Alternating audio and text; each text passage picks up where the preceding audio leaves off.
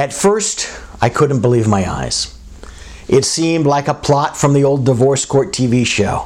But no, it wasn't a battle of spouses over the failure of a marriage. It was a battle of a hospital and a medical group over what appears to be the failure of an exclusive anesthesia contract. Let's talk about the marriage. Trinity Health, a not-for-profit Catholic healthcare system, operates more than 90 hospitals across more than 20 states. Anesthesia Associates of Ann Arbor, which is also known as A4, is the largest anesthesia group in Michigan. Trinity and A4 are parties to an exclusive anesthesia agreement that covers 6 of Trinity's Michigan facilities. That contract apparently has provisions barring Trinity from soliciting the employment of A4's anesthesiologists and CRNAs. And A4 apparently has covenants not to compete in its agreements with its anesthesiologists and CRNAs. Here's the breakup. In early 2019, A4 terminated its payer agreements with Blue Cross Blue Shield of Michigan and with a payer called Provider Health. As a result, in July 2019, Trinity sued A4 in federal court, alleging that the terms of the exclusive anesthesia contract between them requires A4 to remain in network.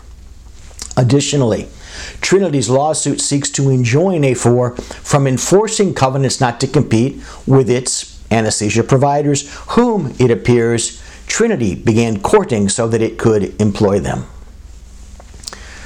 The other aggrieved party, A4, then filed suit in state court alleging that Trinity, the hospital system, had ignored the non-competes in the agreements between A4 and its anesthesiologists and CRNAs, as well as non-solicitation provisions in Trinity's agreement with A4 in the exclusive contract. Just as in divorce cases when spouses argue over child custody, this fight over who has custody of the anesthesiologists and CRNAs has an uncertain ending for the parties. However, we can be sure that the divorce lawyers, the trial lawyers, are going to come out okay. The judgment. But no matter the ending of that dispute, we can extract some valuable lessons from the overall dynamic for your benefit, no matter what medical specialty you're in. 1. Covenants not to compete in jurisdictions in which they are enforceable remain powerful tools.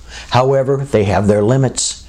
They work best within an overall system of protection. 2. Non-solicitation provisions in agreements with hospitals also remain powerful tools. But they too have their limits, and they work best within an overall system of protection. 3. No contractual provision is perfect and will be guaranteed to be enforced. This is especially the case with restrictive covenants, such as covenants not to compete. And as medical groups grow larger and control more market share, it may be more difficult for them to effectively enforce restricted covenants. This is either bad news or great news, depending on whether you're doing the restricting or the soliciting. 4. Lawsuits aimed at enforcing covenants not to compete are likely the most effective when they're brought against the individuals who agreed to them, not a third party. That's not to say that separate non-solicitation provisions don't form the basis for other legal action. 5. In light of the Trinity A4 dispute, agreements to remain in network should be redesigned from another angle. There are at least several others. 6. Unless considered during the exclusive contracting process, medical groups can become uncompensated recruitment agencies. There are strategies to prevent this too. 7.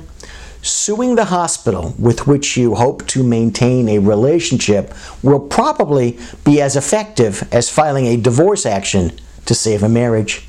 Sure, it might be a wake-up call, but more likely it's a permanent parting of the ways.